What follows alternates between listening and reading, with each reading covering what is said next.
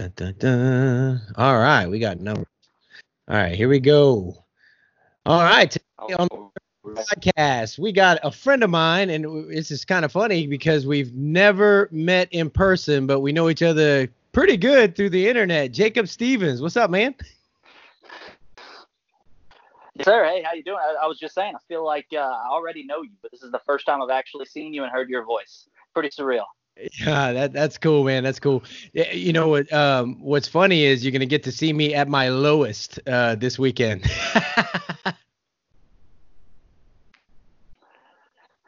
Absolutely. I look to it, man. I will be at the Mile 75A station, Jungle Hill, the Silver Hills 100 in Fair Play. So, yeah, looking forward to it, man.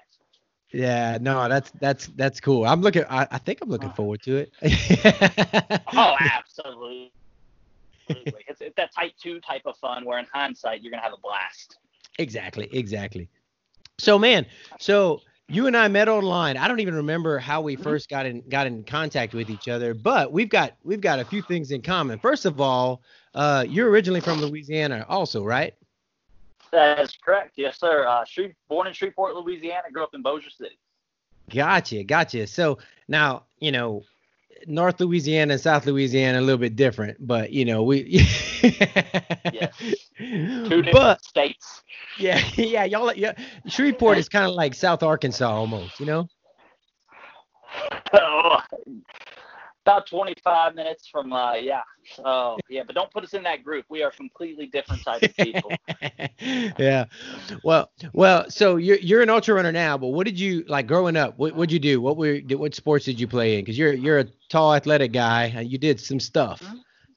Yes, sir. I grew up playing all the ball sports: Okay. basketball, basketball, football, soccer, and then I started swimming competitively when I was 9 years old. Started swimming in the summers at 5, and I grew up a swimmer. Year-round AAU club team. I went Division 1, and so swam through college, and that's Oh. kind of what carried me through. Yeah, Okay. Well, you I see, swam for. go ahead. Go ahead. I was gonna say I swam for Centenary College of Louisiana, right there in Shreveport. Go Jets, smallest Division 1 school in the nation at the time, and Nice. so yeah, that was my got that job. So I've had the same swim coach, Butch Durden, I had him for 14 years since I was 9, all the way through college, and I actually talked to him yesterday. I talked to him before and after every single race still. Oh, that's cool, man. So yeah, now you're okay. Of course, online you gotta figure it out. You and I haven't met in person because when I met some people in person, they thought I'd be taller or something. But you're a tall guy, right? Well, I'm about 5'10". It's about average. Oh, okay. So you and I are about the same height. Yeah. You see, same thing. I'd have met you Mm-hmm. and thought I would have been like, dude, I thought you were taller. I, Same thing. I think it's the build. It's kind of that long torso, long arms. I think it's the build. Yeah, yeah. So you swam, you did that through Mm-hmm. college, and then you what sports did you do after that, man? So I got into martial arts when I was 18. So I swam at Southside Swim Club. And Okay. when I was 18, Ricky the Hammer Hutchinson, 2-time world champion kickboxer, at and he started an academy, Southside Kickboxing Academy. And kind of funny story how this worked.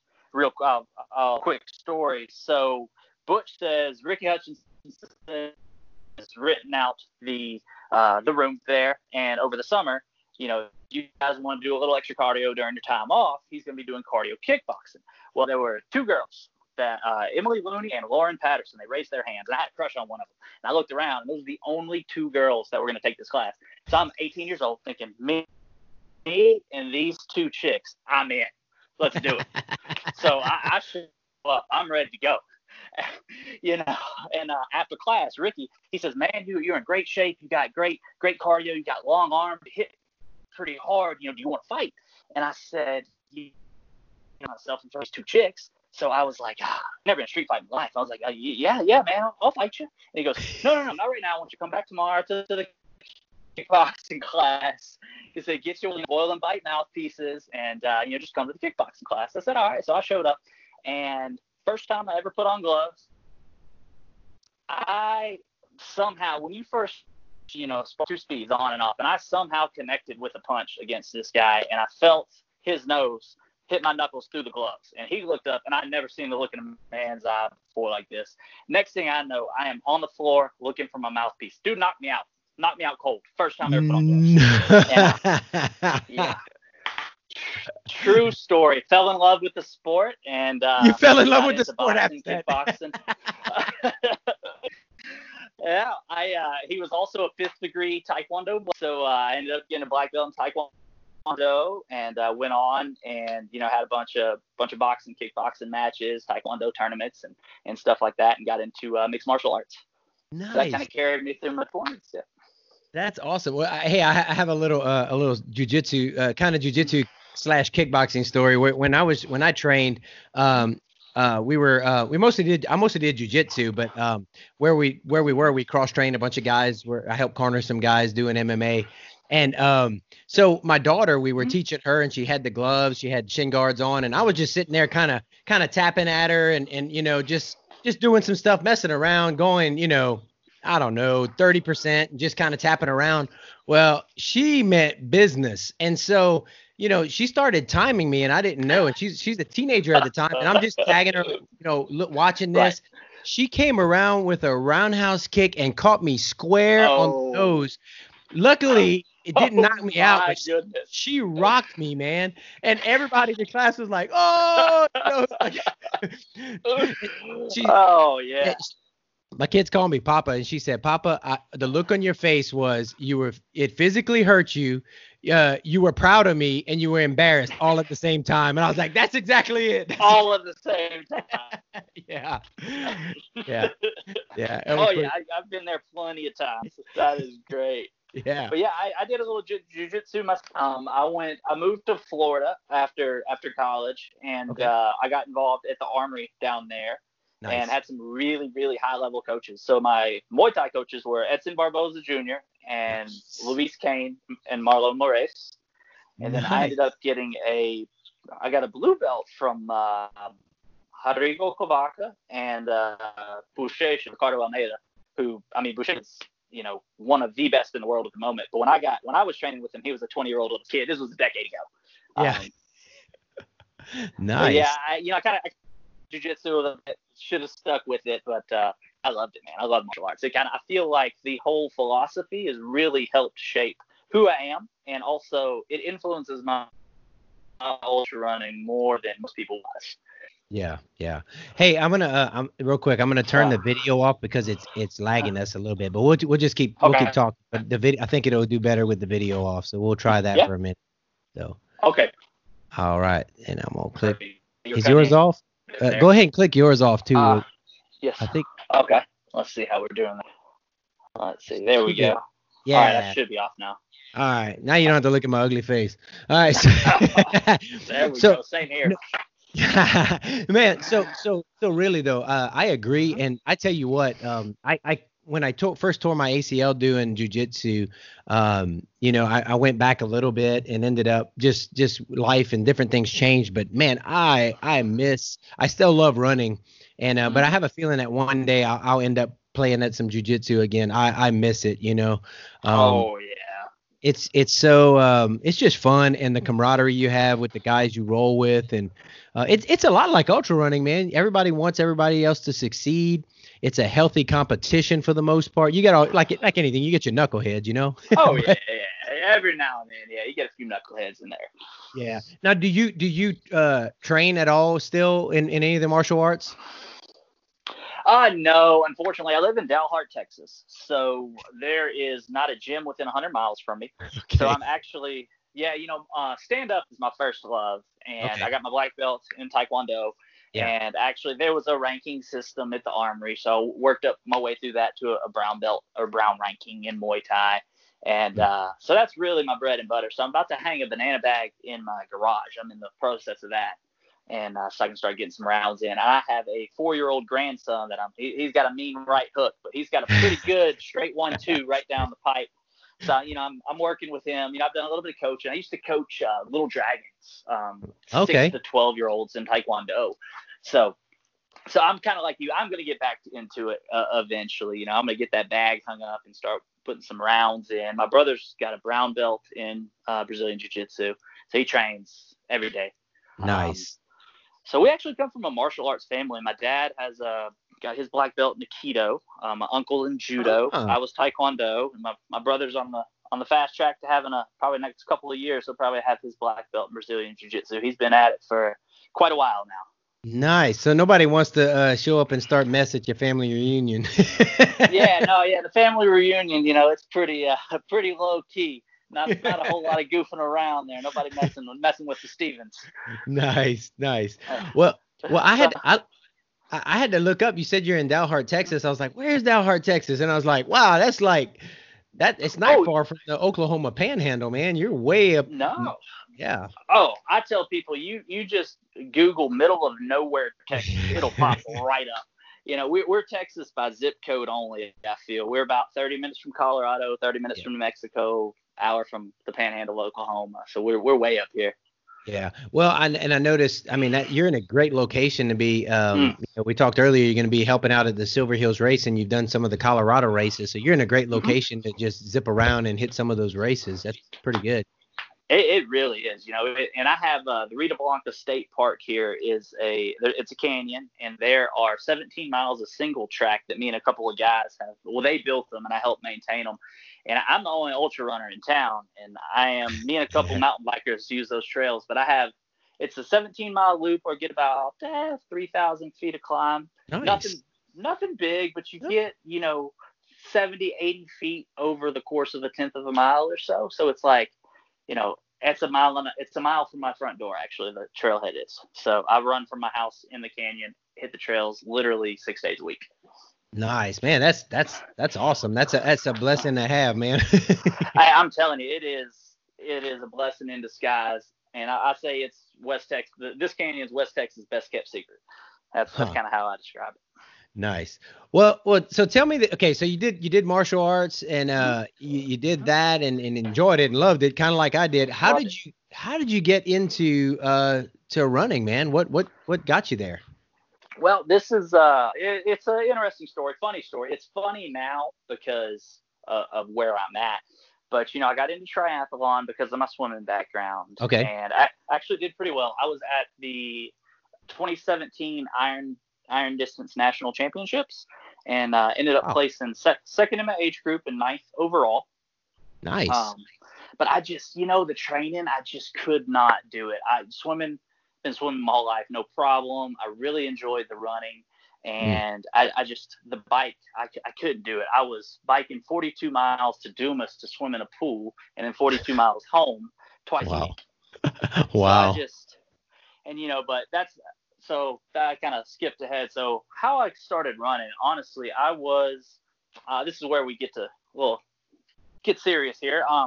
2016, I found myself in Oklahoma City, Oklahoma, at Men's First Step Recovery Center, and this was my 7th rehab. Believe it or not, I've had a battle with drugs and alcohol. Oh wow. So the drugs, the pain pills, opiates, things like that. I had my battles with that and battled those demons and kind of got through that. But I never really understood that alcohol was a drug, and alcohol was my Achilles heel for a long, long time. So, I found myself at this rehab, and it's a work program. So it's really kind of cool. It's free. You just have to be willing to work 6 days a week. Now, if you work 6 days a week, what happens is you go work for the city of Oklahoma City or an electrician, or they kind of see what your skill set is, and they place you with these employers throughout the community. And the center gets paid, and you don't get paid, but you get free room and board, free treatment, and free therapy. So it's a really, I highly recommend it. It's, so again, 7 rehabs, and that was the one that I've been sober, April 15th was 3 years. So a little over 3 years. Oh, nice. Okay. And so I was there, and I actually somehow I got a job working in the office as an intake coordinator. I'm not real sure how I fandangled my way into that. Yeah, I got the gift of gab, I suppose. I think at one point I pulled up my resume on my cell phone. And so I was actually, as a resident, I was in charge of keeping the 72 beds full. So I worked. Yeah. Nice. So I was working with judges, DAs, lawyers. I was trying to get these kids that were locked up for nonviolent drug offenses out of jail into treatment as a client myself. So it was really it's really catch-22. It was kind of funny. So I got to know the administration pretty well, and they had you get to a point in the program where you could take passes, 4-hour, 6-hour, 8-hour passes. They were called family passes, and you could go spend the day with your family and things like that.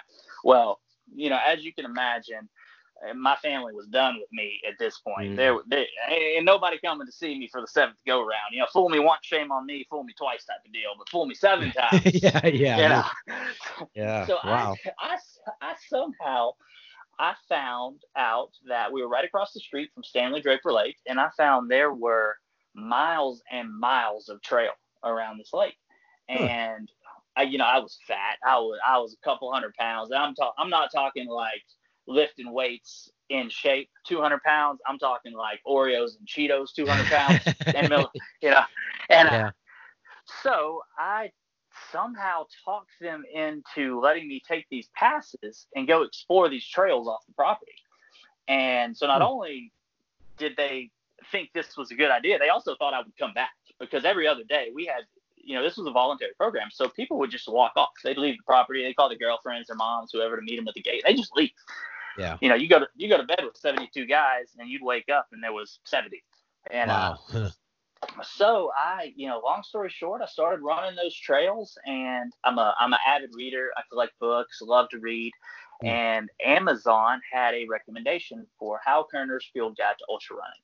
So I said, yeah, exactly. I said, So I Googled ultra running, and the Barkley Marathons came up. And so I read a little bit about that. I got to, I watched the Barkley Marathons. So we were also allowed to have our cell phone at this treatment center, which was really nice. And I said, you know what? I think I'm into this. I think I could dig this. So what I'm going to do, I made a promise to myself right then and there. I said, I am going to run not only 100 miles one day, but I'm going to run Pine to Palm, and I'm going to have Hal Kerner sign my book. And right then and there, like, I decided that was early 2016. I decided, this is something I wanted to do. So I got out. I relocated to Dalhart. I had a buddy who could get me a job here. And I found the crazy desert trail races, a trot race. And me, guys like us, I've been a competitor my whole life. I come from a long family of athletes. And they had all these different distances, and the longest was 100K. And, of course, I'm going to do the longest distance they have. Why would you not? So I ran 5Ks when I was, swimming and stuff like that, but I'd never run. Seriously, I was 33 years old, so I signed up for the Crazy Desert 100K. Like March of 2017, I immediately Googled 100K, saw that it was 62.1 miles, and knew that was a terrible decision, and I just probably made a mistake. So, I had moved in with my girlfriend at the time, wife now, and I may or may not have led her to believe I had a little more experience than I actually did at this whole ultra running thing. But we went down to San Angelo and had an absolute blast and fell in love with the sport. And that kind of started my journey. And I ended up going to Pine to Palm 2018 and finished that race. Met Hal, had him sign my book. And it was just kind of, that's where I found the 100-mile distances, kind of what I really enjoy. And but that's kind of the long and short of my journey into ultra running. It all started with, believe it or not, battling these demons and just kind of trying to find a more positive, constructive way to spend my time and my energy and my focus. That's awesome. And I didn't know that about you, man. So So was the, I guess, the addiction and stuff that you were dealing with, was it just something that just kind of crept into your life, or was it just or something happened, or just something you kind of always dealt with?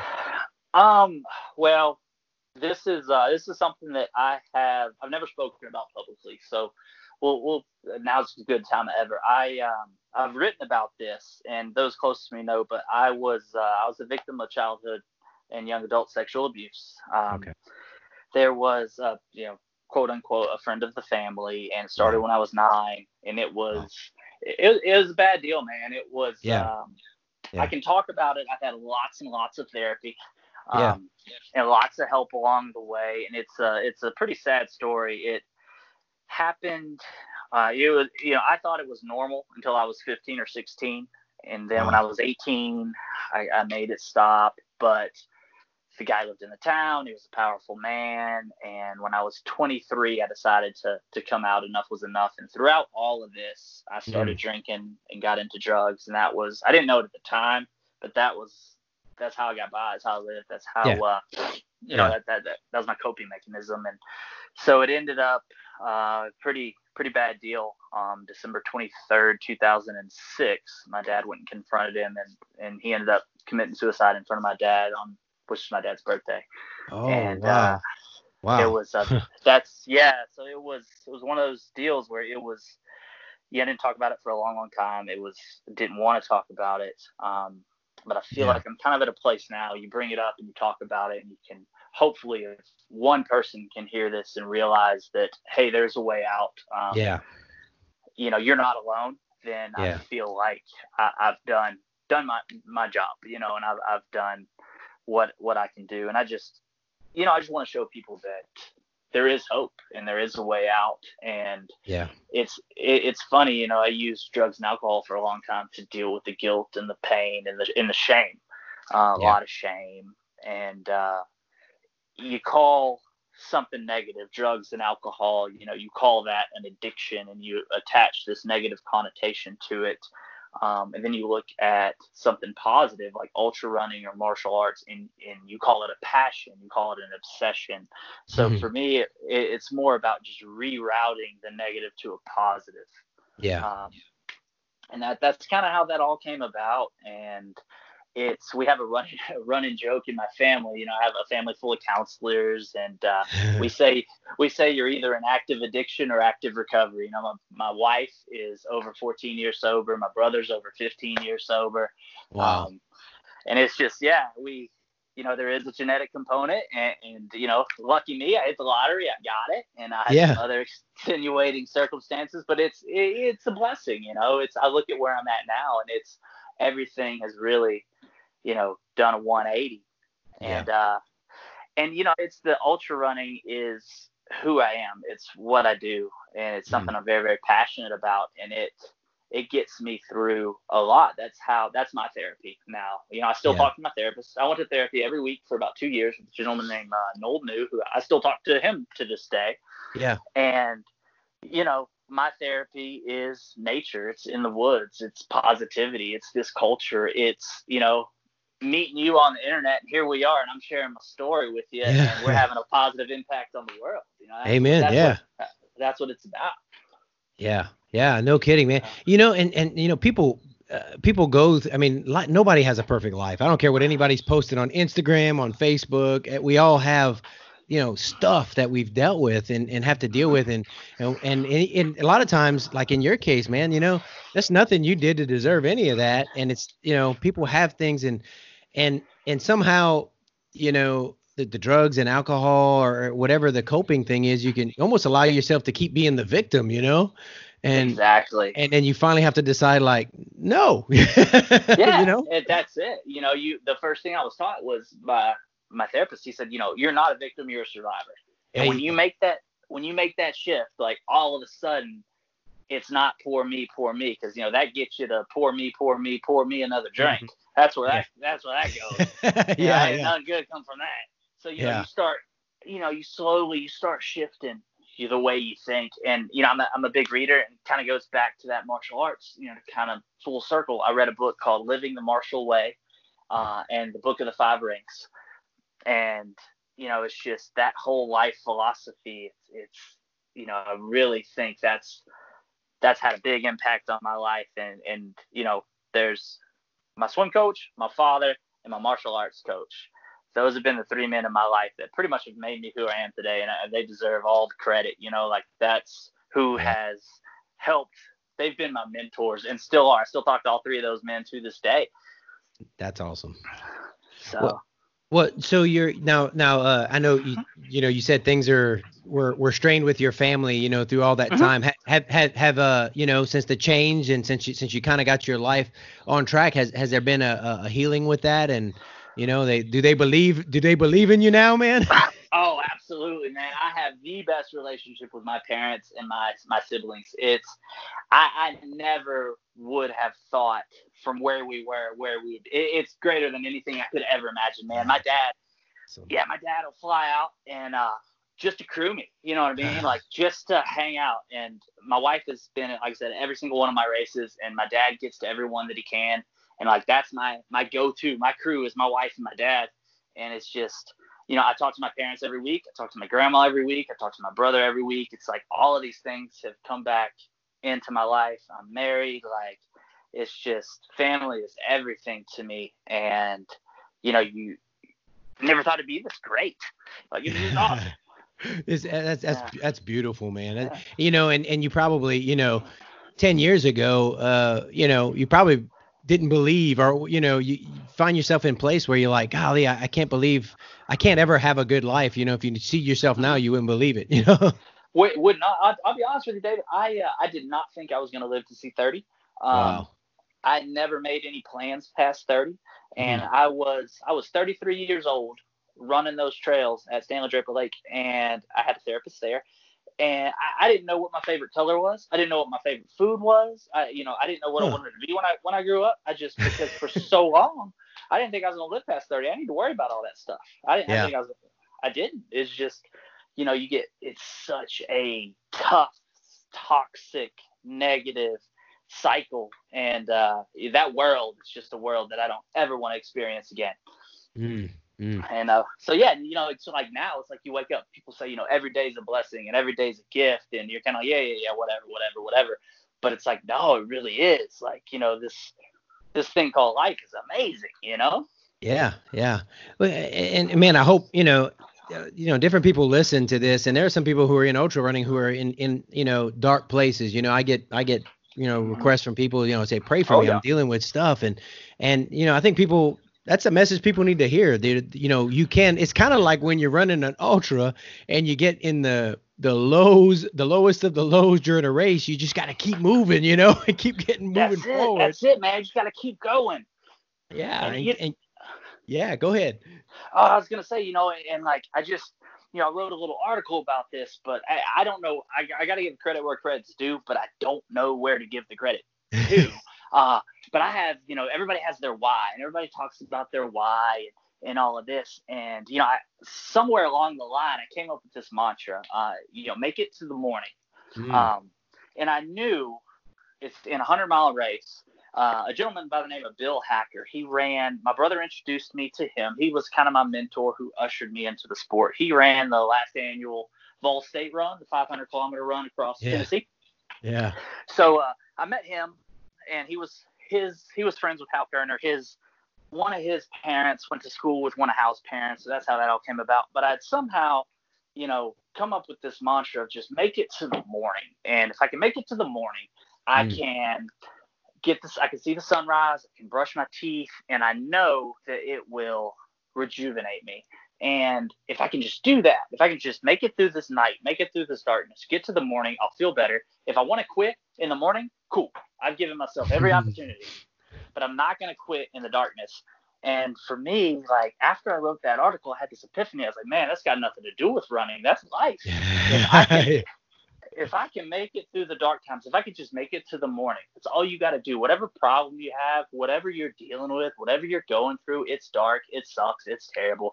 But if you can just make it to the morning, you'll have a different perspective, and things will be better.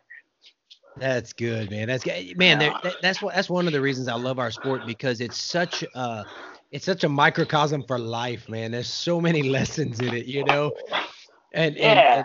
and and we learn to be tough, Mm-hmm. it is something about inside when you're dealing with something tough in life. You're like, you know what? I just need to have that. I call it the ultra mentality, and just keep moving forward, and just get through That's this. that's it. And that's it. If you will just keep moving forward, just as hard as it may be, just put one foot in front of the other, it will get better. I have never seen anything get worse when you keep moving forward and doing the right thing. Not once in my 36 years, however old I am, 36 years old. Yeah. If you just keep moving forward, I have never seen it get worse.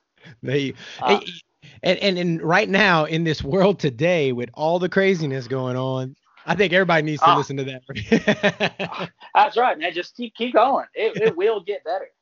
I promise you that. And it's just the more I start getting into ultra running and the more I start refining my strategies and the way that I approach the sport, the more I realize, like you said, it's just a microcosm of life. And, they say 24 hours in a day. That's all it is. Yep. That's it. Well, so I mean, you did some races, all right. So, and you like you said earlier, you did the Pine to Palm, and you got that done. You got your book signed. That was like probably felt more victorious than crossing the finish line. You got the book signed by Hal Carter, so that's a big plus. But then you continued on, and you got to do some really cool races. You did Rocky Raccoon, Old Dominion, the Vermont 100. And you just jumped in 2019. It looks like. That's it, man. That is it. My coach. So my swim coach had always talked about Leadville, and we grew up hearing about Leadville and this, that, and the other, and whatever. It's your swim coach. I just need to get through this practice. Well, it turns out, not only did he do the 100-mile bike ride, in the late 90s and early 2000s, but he's got a couple buddies that did the Grand Slam of ultra running.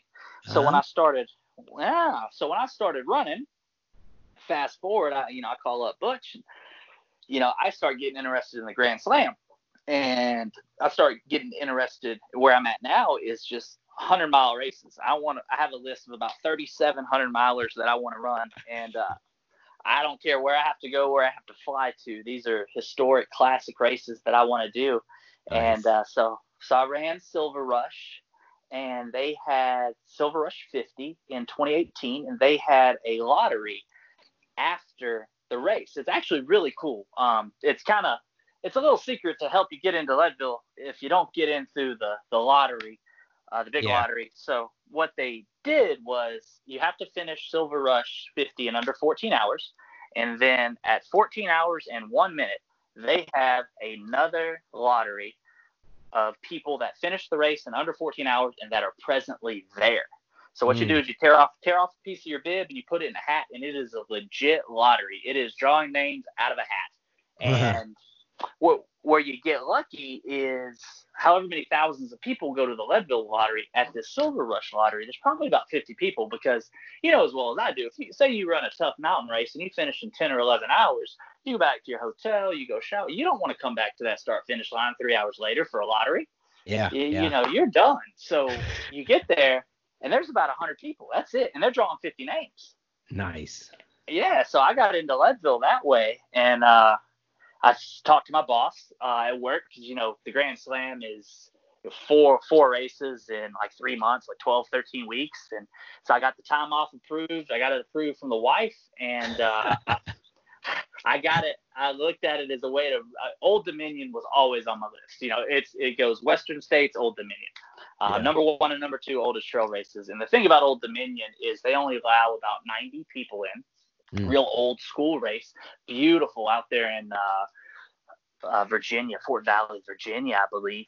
Yeah. So right away, I was like, I can do Old Dominion, Vermont, which I've heard just awesome stories about. You run with the horses, Leadville, and then Wasatch. And Wasatch has a deal for Grand Slammers. If you don't get in the Wasatch lottery, but you finish 3 races previously, either Western, Old Dominion, Vermont, and Leadville, 3 of those 4, they'll let you in. It's called a conditional entry.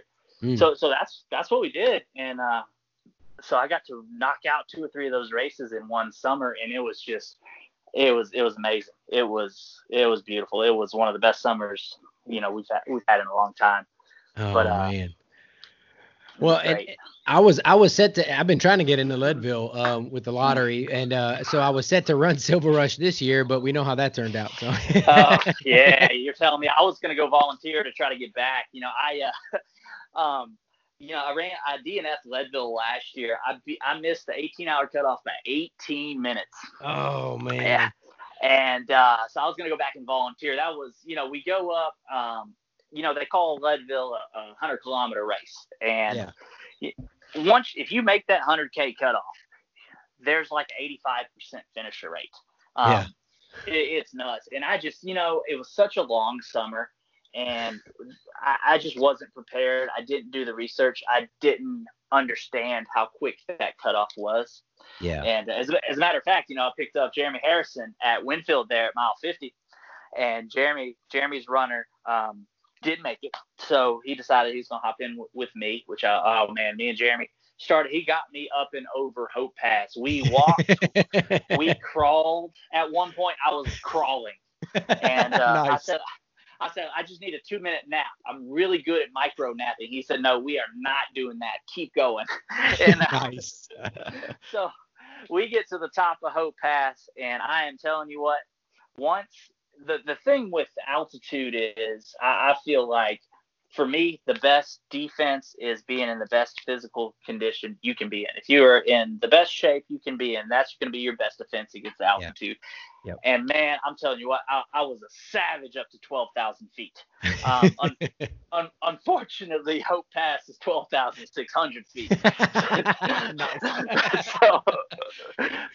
So needless to say, it was struggle. We were struggling there. But we got up and over Hope Pass. I mean, Jeremy and I were flying. It felt like, I'd be lying to you if I told you we were doing 8-minute miles. That's what it felt like. It was probably closer to 10. Probably closer to 10-minute miles in all reality. But to get down from Hope Pass back to Twin Lakes took us about an hour. And, we missed that cutoff by about 18 minutes. Oh, man. Yeah, so that kind of ended the Grand Slam dream.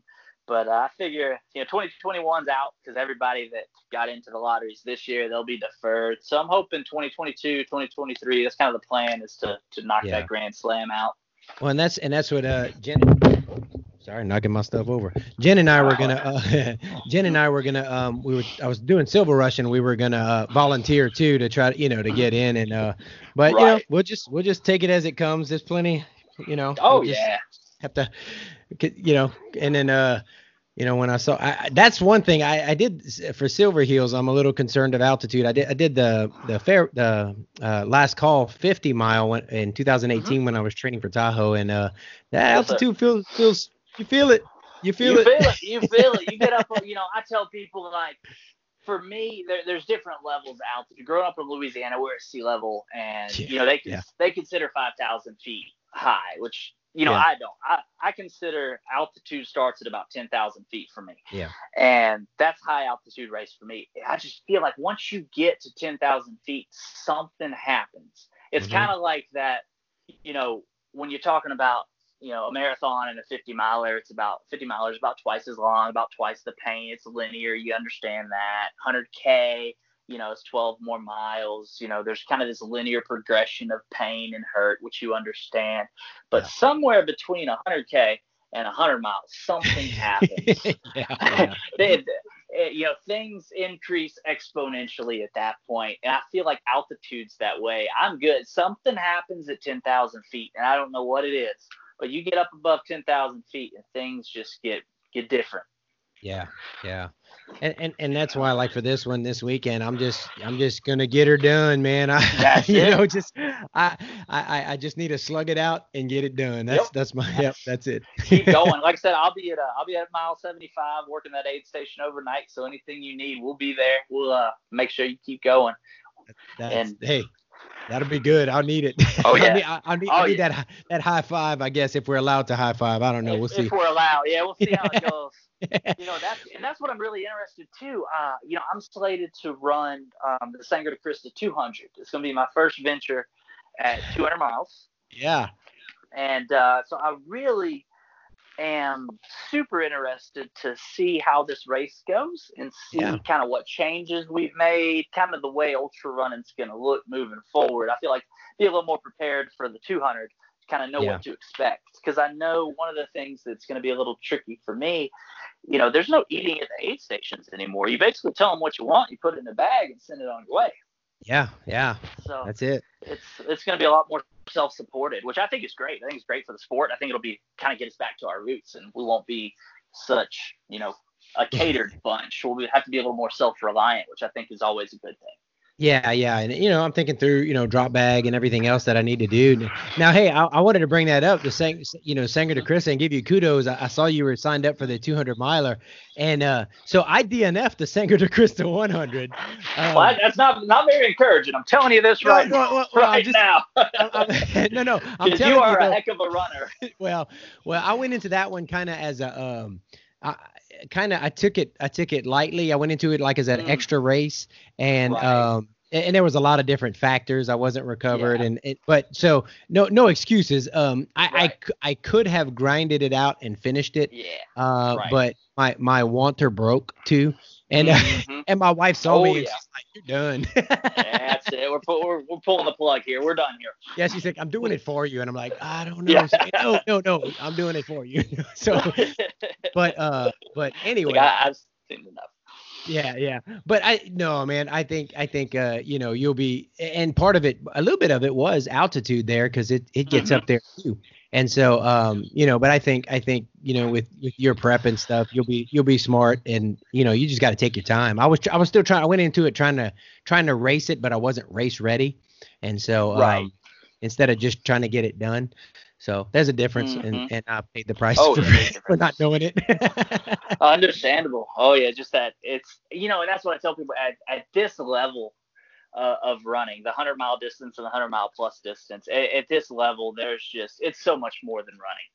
It's most of it it's mental. A lot of it's a mental game, and that's I've really started to try to focus on that aspect of it. So I was going to ask you too, what's with the Triple Crown, how is that looking like? You guys maybe a go, or are you in a holding pattern? What's that looking like? So what happened with the Triple Crown? It's still a go.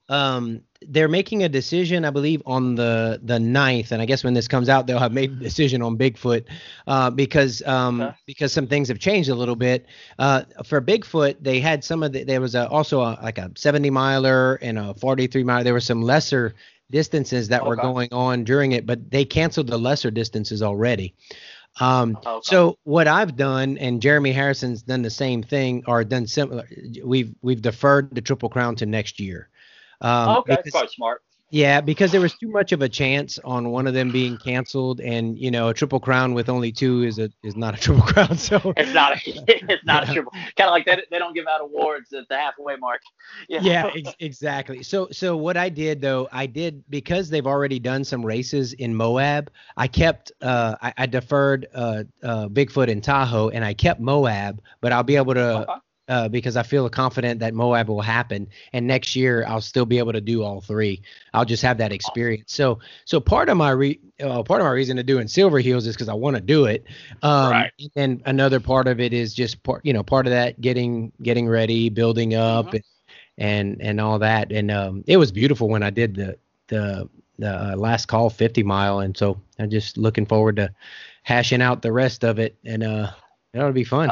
It's going to be a blast. And I love that area, that whole Fairplay, Breckenridge, Leadville, that just whole area of Colorado's beautiful. It's gorgeous, dude. It's like when you drive there and you get out the car and you just inhale, it's like, mountain air. Exactly. That fresh mountain air. It's just, it's wonderful. I say this all the time, but when I'm running out here in the heat and humidity, and I see these guys posting their beautiful mountain runs, and you could just almost smell it when you see it because it's all crisp and nice, and you see the snow caps, and I'm just like, oh man. Yeah, it's like, it must be nice.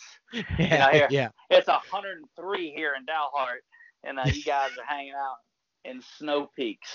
Yeah, snow-capped mountains. Oh man! So it's going to be 103 here in Tulsa, Oklahoma next weekend, and my wife's like, "Oh, you're going to be so hot." I was like, "No, I'm going to be in Colorado, baby. It's going to be right." That's how we are. It's supposed to really kick up tomorrow. We'll be out of here. Yeah, I got it. Hey, so you and I have something else in common that we need to bring up. On December 1st, 2019. Well, that's the date on the thing. We did it at different times, but both of you have on our Ultra sign up something called The treadmill challenge. Yes, yes, the old treadmill 100. I had my eye. Johnny Cash took me by surprise there. Well, And Johnny that was Cash, John's a beast. He's a beast. yeah. But I had my eye on you, and I was texting you. We were talking a little bit, and I said, I think I'm gonna get mine done around the 1st or the 2nd. I think I did it on the 7th, and I was like, I'm just gonna sit back and watch. And that was. And I contemplated doing it again, and it's just like never, never again. I don't think I'm gonna do that. I put in so much work for that. I found out that I'm pretty stupid. So to be You found that out, huh? found that out. You ran. It took 100 miles on a treadmill to realize. to realize I'm pretty dumb, And I found out like if I can set that treadmill at a certain speed, like I'm kind of just like like an old school knuckle dragger caveman. Like I will just go. And so I spent about 3 weeks honestly learning how to run on a treadmill. And I would figure out. So one thing I did was I had my little station set up at the end of the treadmill there, and I figured out I could slow that treadmill down to 3.2 miles an hour. And if I did that, I could go to the back of the treadmill, and I was about as fast as I could walk and still eat off that table and drink off that table. Nice. So I literally only stopped to go to the restroom. Really? I took a 45-minute lunch break. My wife came in because she actually had the flu at the time, and so this was the only race that. Yeah, I know exactly. So like here I am, and, I'm thinking this is going to be a piece of cake because there's the aid station. We're not going anywhere. She's going to be there this whole time, and it turns out she has the flu. So she shows up, and I guess left to my own devices, I'm not quite as skilled at running these races as I think. She shows up at mile 50 and looks at me and goes, "What is going on? You look like that. Like you need to stop that treadmill right now. You eat this, drink this, take these pills, do that." Like she's directing traffic. So I took a 45-minute lunch break, and so if you factor that in, I actually split it like 8:01, 8:07 or something like that. That's awesome, man. So yeah, it was so much preparation and so much work that it was so draining for me. And it was and it was one of those deals where I wanted to go under 1640 once we got going, and I kind of knew about 15 miles in, I knew what I was capable of, what type of shape I was in, and I wanted to go just under 1640 because it'd be just under 10 minutes per mile.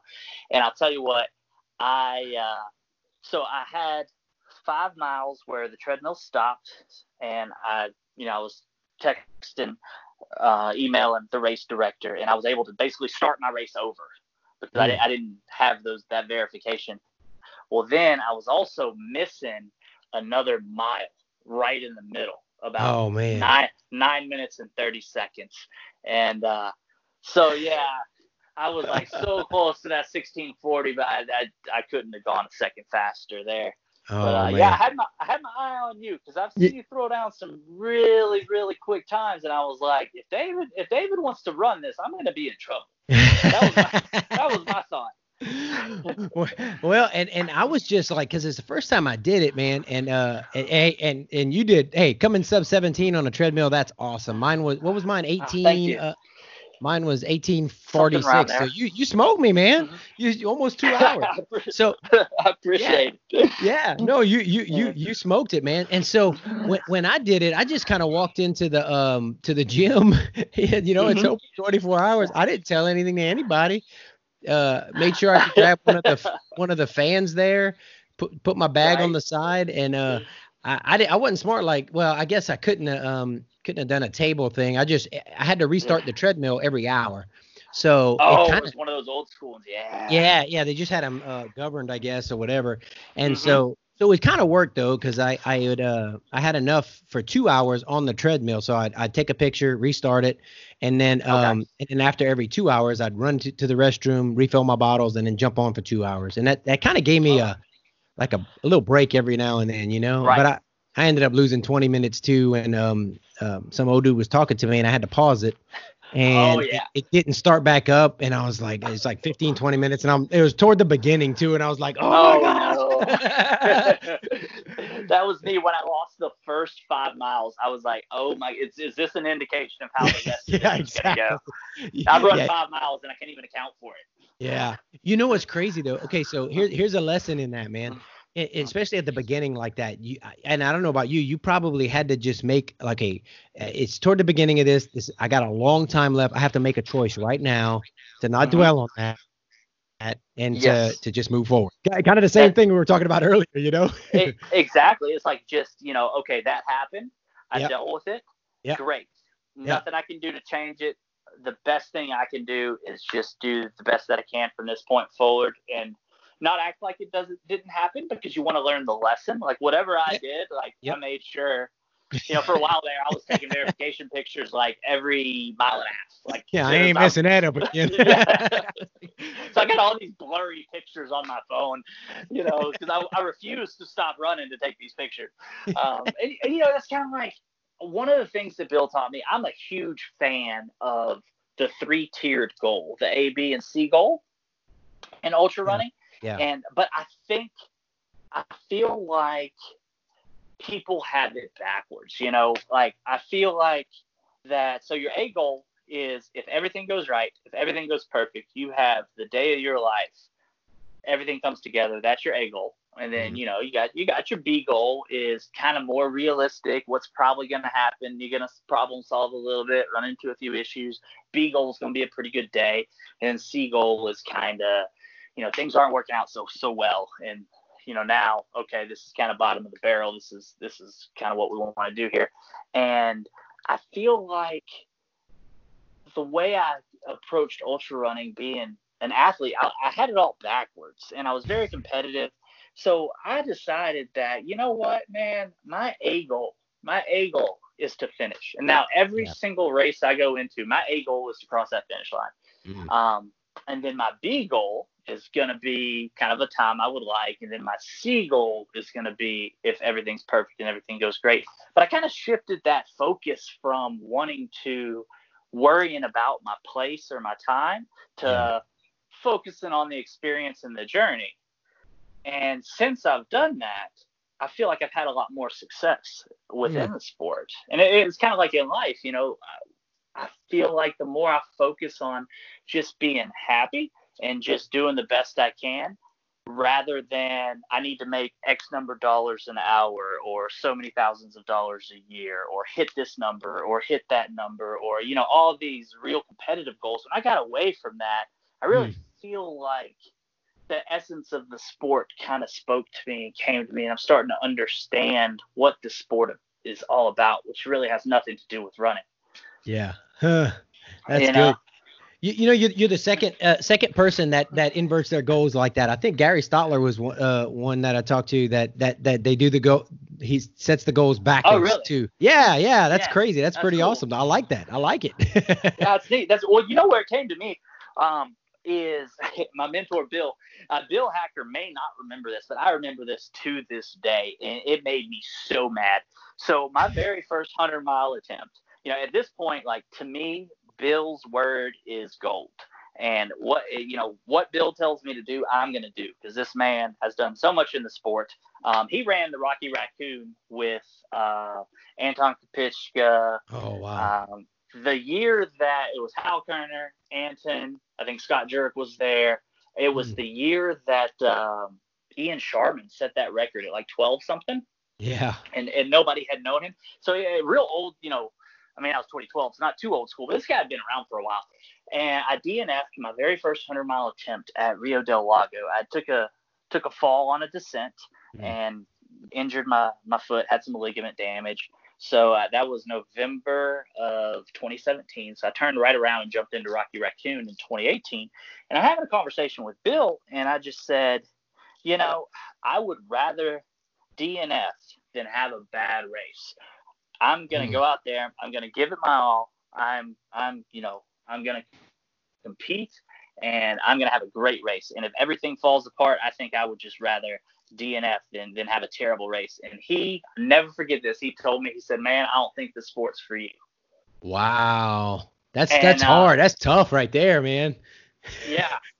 And I hung up the phone, and I turned to my girlfriend, now wife, and I was so mad. And then I was like, who is this guy, talking to me like this, telling me that, telling me he doesn't even know me, blah, blah, blah, yada, yada, yada. And then I started thinking about it. I said, he's right. Like, this sport is not about the podium. It's not about first, second, third. There's more to it than that. It's deeper. There's something I don't quite understand yet that the guys that have been here for a while do. And I need to get into that. That's where I need to be. Yeah. And so that's when I really started to appreciate the sport for what it was. And again, to circle back, it's all about, to me, it goes back to that martial arts and that whole philosophy of life. Yeah. Yeah. Well, and even when the lows hit, accept it as part of the journey and just kind of, right. this is where I am now, and just, embrace it, because if you don't, you'll be DNFing more and more, just exactly. because you're tired of it, Exactly. I'll never forget. I was running with a guy in Leadville, and he made this comment to me, and I actually picked it up. I slowed down at Leadville. Like, it was one of those deals where, Ultrarunning's dirty little secret. If you don't like someone you're spending time with out on the trails, you either slow down or speed up. You got to get rid of them. Yeah. So this guy, he was telling me a story about a race that he ran, and things weren't going his way. And his comment was, so I decided to just quit right there and save it for another day. No need in risking too much out here. The pros do it all the time. No worries. So I was cool. And I was like, well, that is a terrible attitude. Like, what? Where have we gotten to? Because the pros decide not to finish a race, it's okay for you not to finish a race because it's a little hot. Yeah. Like, and it's just one of those things where I was like you said, I like the phrase, feelings aren't facts. And just because I'm feeling a certain way, perception is reality, yes, but just because I'm feeling a certain way, that doesn't mean things are going to stay that way. You take it for what it is. I read Tim Grover's book, Relentless, and I'm real big into yoga and mindfulness, and it's, just the ability to look at where you're at and from a non-biased perspective and realize, like, okay, this is where I'm at. Yeah. And you just look at, and that's it. No more, no less. Like, this is where I'm at. Okay. Yeah. Just acknowledge. Exactly. And period, hard stop. Done. Yeah. And it's like you said, it's just, this is where we're at, and we're just going to take it for what it is, and we're just going to enjoy it as best we can and keep moving forward. Yeah. So, hey, you talked about mindfulness and yoga.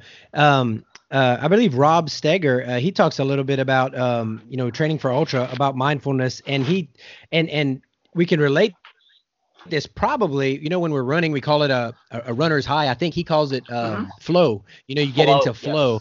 Yes. And so, if you can get into, that can be right around the corner, even when it's low, and man, isn't it cool when you're running and you look down and you just like, man, 10 miles, like, where'd that go? Exactly. It's so amazing. You just, you look up and you can't stand the thought of running another step. And then all of a sudden you see a sign that so-and-so aid station half a mile. I'm like, what? Yeah, what just happened? Yeah. Like, wait, you almost lose track of time. And it's, I love it. I'm a big fan of Rob, and I've been watching his documentary on Amazon. Yeah, I saw the first three of them. Yeah, good stuff. Okay, of course, I'm doing my homework for the Triple Crown there, man. Right. Absolutely. Yeah, good stuff. Well, and so here, I need to make sure I say something else on what you said, because I've been guilty of, I guess, there's a where I've been competitive, okay, and that's good. I like when I can get in there and I can be competitive. But there have been times when I haven't, I haven't enjoyed the journey as much because I've competed hard. And I'm not going to say I regret it or anything else, but I think some races we go into some, maybe we should go into some wanting to embrace it, enjoy it, take it in. and then maybe others will go in and race, put our head down and get Absolutely. at it. And like, Absolutely. and one of the things, like, my plan this weekend is I want to enjoy it, embrace it, and be in the mountains. You know what I mean? And so Absolutely. I'm really looking forward to that. I know there's going to be some suffering there. You don't do 100 Of miles course. without suffering, Right. but There I are want to. no easy 100s. Exactly. But I'm excited about just being there, and like you said, just being, Yeah. Just being. And I'll tell you what, if you look at my ultra sign up and you look at where I've finished in these races, the times where I haven't focused on the competition, Mhm. I've done better. Those are the races I've won. Yeah. I won a 50 miler here in Amarillo in Paladera Canyon. I ran 8:36, and my goal was to go 10 hours and enjoy the canyon. I look up after 2 laps, and I'm 2 hours ahead of second place, on pace for like an 8:30. And I was like, whoa, okay. So Yeah. now it's like I enjoyed and just had a good time, and I was just there for 40 miles of that race. Yeah. And then that last 10 miles, I was like, okay, time to get to work. Yeah. You know, Yeah. you I, know. I think I'm sure you probably read Born to Run, being a Oh yeah. reader and all, and I think we can miss that too, in trying to compete or trying to beat a time, and Mm-hmm. it's good to push ourselves, but I believe that having that fulfillment, that happiness, that gratitude when we're running, I think that can propel us if we focus, like you said, more on that than Mm-hmm. than trying to improve our ultra sign up or something. A 100%, and I make it a point. Like I said, my wife has been at every single race. She has crewed me every single race, and I see guys being real efficient, and you can be efficient and still be grateful and thankful. Yes. Yes. So every aid station, I never leave before I tell all the aid station workers thank you, and Yes. I give my wife a kiss and I tell her I love her. Yes. And you know what? If that costs me an extra 30 seconds, dude, it's 100 miles. Who cares? But Exactly. I know that for that split second, no matter how bad I was feeling, no matter how upset I was, angry, tired, whatever, for those few seconds, the last thing that they saw of me was me being grateful and thankful for what they're doing for me. Yeah, right on, man. And Yeah. you know what's awesome, and you probably heard me. I do the same thing. And when I go into an aid station, they're like, "How you doing?" No, how you guys doing? I always do that, Yeah. and tell them thank you. And even when we feel like garbage, man, when you make Yeah. yourself be grateful and you choose to be thankful, it does something. It's we should do that because we should be good humans, but it Right. it it does something for you. It puts a It little extra pep does. in your step, man. It's like, yeah, okay, I get to be here. Yeah, Exactly. And I'm a big fan of also Jesse Itzler, Yeah, motivational guy, 30 days living with seals and the monks and all yeah. that. And I just saw a post of his, and I've tried it I ran a 32 miler 4th of July, just training run. And I tried this and it worked. It was beautiful. So he was telling a story about how he was with a buddy of his and he wasn't feeling good. And, the guy told them when they were hitting, the proverbial wall, he said, "You know what, man? It's a miracle." Jay said, "What are you talking about?" Said, "Dude, I don't get tired. It is an absolute miracle. I don't get tired." And he said, "Say it." And Jesse said, he was dog tired, couldn't take another step. He was gonna quit the race, but he said, "Yeah, man, I don't get tired. It's crazy." And he was like, "Say it like you mean it." He said, "You know what? It's crazy. I don't get tired." He said, "That's right." And they walked into the aid station. He was going to drop the race, and the aid station worker said, "How you doing?" And he said, "Tell him how you doing, Jesse." And he goes, "Yeah, it's a miracle. I don't get tired." And he finished that race. It was Hennepin 100, went under 24 hours, and I was at mile 27, hit the wall. It was 100 degrees. I said, "Man, it's crazy. I don't get tired." Yeah, I'm not tired at all. And so those last few miles were faster than some of the first miles. And it's like just what we say has power, and Yeah. they'll change the way you feel. I like it, man. I like it. I used to have my first 100. Somebody told me to, like a mantra, and I don't know where I read it. It almost sounds cheesy, but I was saying to myself in the middle of the night in the woods, tripping on roots. I was saying, as the miles get longer, I get stronger. As the miles get longer, I get stronger. Oh, I'll tell you what I did. This is hilarious. My wife has a video somewhere. Sherman's Gap is notorious on Old Dominion. So Old Dominion is a old school race, 28-hour cutoff. Used to be 24 hours. No buckle after 24 hours. I finished, and I actually had a little damage to my knee. Long story short, I finished like 27 hours and change just before the cutoff. And when you finish at 24:01, at 24 hours, you get a buckle. At 24:01, you get a handshake and a hug. And Wow. that's Wow. so no pacers allowed except for up and over Sherman's Gap. And so I come into the aid station right before Sherman's Gap, and I did a whole Mr. T impression. There's one of the old school races where you actually have to still weigh in. And so I come in to Sherman's Gap. I take my shirt off. I throw down my poles. I throw down my pack, and I do the whole Mr. T in Rocky impression. I said, I forget exactly what I said. There's a video of it somewhere, but I was like, I said, Sherman's Gap, ain't got nothing on me. It ain't Sherman's Gap. And I get the whole thing. I said, Sherman's Gap, it needs to be scared of me. I ain't scared of Sherman's Gap. And making a fool of myself at 3:00 in the morning with a torn PCL, but I got over Sherman's Gap and I finished the race. It's just the little things you do. I got to find that video. It's hilarious. You need to find that because. No, go ahead. I would say I went on for about a minute.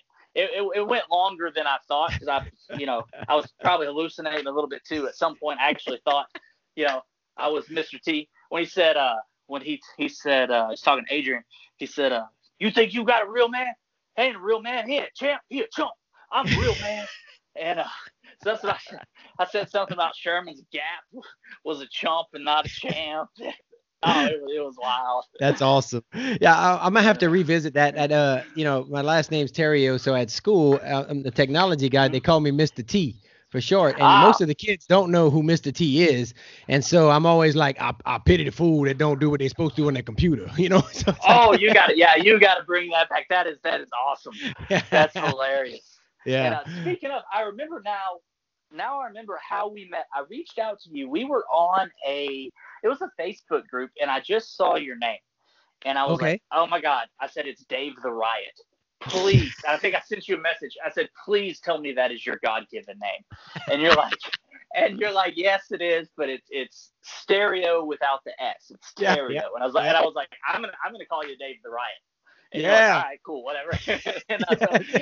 and that's when we started talking about Louisiana and all of that. Yeah. I remember that now. That's cool. Well, and when I was trying to think of the name for the podcast, I had some different things and some biblical things and some stuff, and then finally I was like, I gotta use the last name. It's the Run the Riot podcast. It's like I would expect no less. I would be upset if you did something different. Yeah. That had to be it, So. Oh yeah, you knocked that one out of the park for sure. Oh man. Well, so you're taking off, man, and you're gonna be heading up there, and gonna be up yes, sir. In the mountains near Fairplay, taking care of us this weekend. So right now, I'm just gonna thank you for your service. Oh, no problem. It is my pleasure. It's gonna be good to get back to racing. Even though it's gonna be modified and right. But there's some there's a couple others that are from Louisiana that are gonna be there. I found out. Really? Eric Dowell, who was supposed to be I think he was supposed to be running Badwater this year. He's going to be running it. And then I found out a few folks who live now in Colorado, who they live in Colorado now, but they're from Louisiana. They're going to be there. So I'm looking forward to just seeing a few folks I know and just getting up, man. So yeah, me too. So your next is Sangre de Cristo 200, man. Have you been out there yet to look at the course?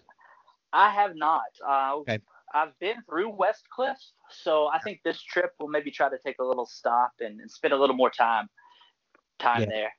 Cool. But the Rainbow Trail, the Sacred Christian Mountains, I have not been there. Okay, yeah, it's pretty out there, man. It's good. I've got to go back for Redemption at some point when I can fit it in. I don't like Right. I don't like a DNF staying out there without a finish after it. So That is me. I have 3 on the books, and Leadville, I'm gonna get back whenever I can get back. I am slated to run Rio del Lago this year and get that first one back. But we're in a holding pattern there. Everybody's on a wait list. They don't want to get anybody excited, take any money, anything like that until they're for sure they're gonna have a race. Yeah. And then my other one was Angel Fire, which Dave Wood, who does 24 the Hard Way and a couple other Oklahoma races. He's the race director there. He does the Redman Triathlon. They just had a rough couple of years. So whenever it got canceled this year, obviously. So I'll get that one back. I'm like you, I don't mind the DNF if I need to take it. And, it's kind of like, I think it was Conor McGregor made this famous. He said, you win or you learn. And that's kind of how I look at DNFs. You win or you learn. Yeah. If I DNF, it's not a loss. It's nothing negative unless I allow it to be. As long as I learn from it, we're good. So hopefully I can get back to Angel Fire 2021 and get that one back. That's a beautiful race in New Mexico. It's a little small mountain town, and it is a deceptively hard race. There's about 20,000 feet of climbing in it, but wow. it is 4 25-mile loops, and one of them is an 18-mile section. It's basically 9 miles up the mountain and 9 miles back down. But what's crazy about this race is there's a 4-mile section with 3,000 feet of gain. So to put that in perspective, over 16 miles, you get 12,000 foot of gain. So you get about 60% of your gain in a 100-miler on 12% of the course. Ooh, man. Yeah. It is. Yeah. So like I said, it is deceptively hard because all of your climbing comes in one spot. Man. And it's also, Angel Fire sits at about 700-800 feet, and the top of that mountain is about 11,000. So like we talked about earlier, you get to that 10,000 foot mark, and things just kind of get a little different. Things get a little sketchy up there. At altitude, you start seeing unicorns and talking to hippopotamuses and stuff. Those mountain hippopotamuses. Oh, I'll tell you what, that real quick story. That was my first DNF. I love this story. I'm actually getting a tattoo of it. So I have, my mantra is tattooed on my body. On one ring finger, I have Promisa, and on the other, I have A la Mañana. So, it says promise to the morning. It's promised myself to make it to the morning. But my next tattoo, so first off, Rio del Lago 2017, beautiful course along the American River. So I'm wearing a waist lamp, I'm wearing a headlamp. And we're about mile 60, and I'm losing it. This is my first foray into the 100-mile distance. And I'm starting to hear things. I get the auditory hallucinations. And then I look down and I see a hippopotamus. And this is, swear to God, true story. And so I'm a little confused, but then it's talking, and I named him Ralph. Ralph the hippopotamus. And man, me and Ralph, we figured life out that evening. That's where I realized that if you just be a good person, everything will work out. If you just reserve judgment, things are going to be okay. That's where I learned that ultra running could be a platform for me to help people and tell my story. And I realized that I didn't need to be ashamed. And then a funny thing happened. My headlamp went out for a second, and Ralph disappeared. And I was a little upset. So I realized I had borrowed a waist lamp.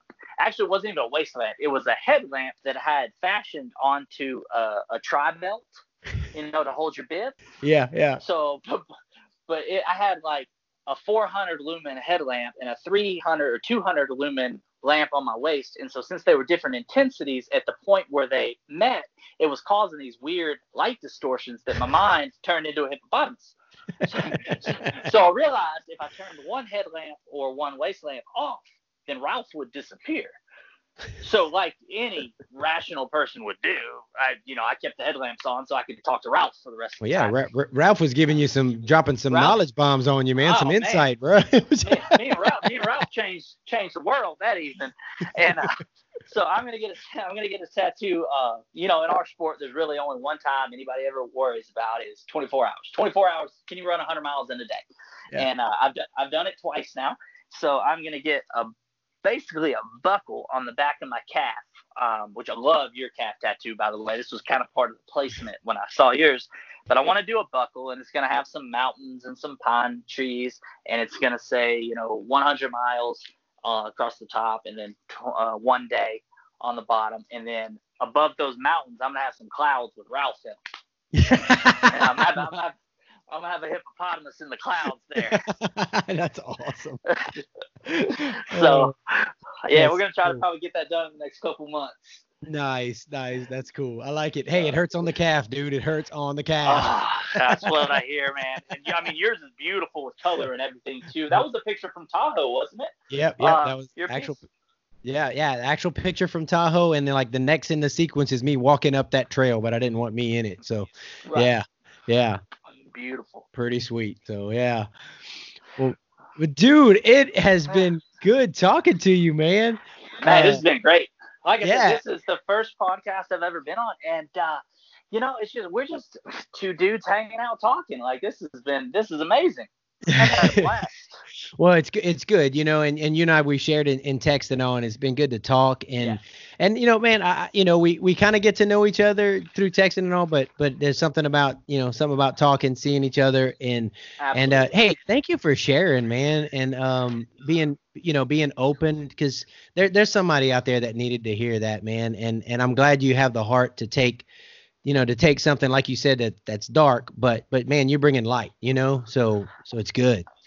Yes, sir. I appreciate that. And I once you sent me that message a couple of days ago, because it was Sunday night, I went back and forth on, because I listen to your podcast every week. I listen to some of the midweek motivations, and I knew the questions were coming, and I knew it was, how did you get into running? What sports did you play? Like, basically, what got you here? Why do you do this? And it was kind of one of those deals, like how much detail do you want to go into? How much of your story do you want to tell? And I didn't so much think about it being cathartic for me, which it kind of was today. It was really, really nice. But I thought about who would be missing out if I held back? Who would I be robbing of an opportunity to grow if I didn't do something because I was a little bit uncomfortable? So for a couple of days, I've thought about it, and I was like, you know what? It's going to be uncomfortable, but somebody is going to benefit, and that's what it's all about. Yeah, that's it, man. And just like we learn from our mistakes or learn from our experiences, it wasn't your mistake, but in the same way, what we share, we can help others learn, and so it's, we can take what was meant for evil and bring it for good, man. Absolutely. Yeah. Well, dude, I am going to be looking. I guess I'll see you at the start finish, right? You're going to be at the start finish beforehand. Okay, so I'll get to see you then, and then and then I'll be able to hopefully coherently have a conversation with you at mile 75. Yes, sir. Yes, sir. If Ralph happens to make an appearance in your race, I'll make sure I'll get some videos or something so you can remember. But I'll definitely be there. And depending on how quickly you are, I'm gonna try to be at the finish line too. Nice. Well, I might just have to do a Mr. T at mile 75. We'll just have to see. So get that camera ready, bro. There you go. I'll be ready for you. All right, man. Well, hey, you take care, and you be careful heading out there, brother. And I'm looking forward to seeing you, man. Yes, sir. Me too, man. Thanks again for the opportunity, Dave. This has been great. Hey. Yeah, thanks for being on it, man. Take care, bud. Bye-bye. Yes.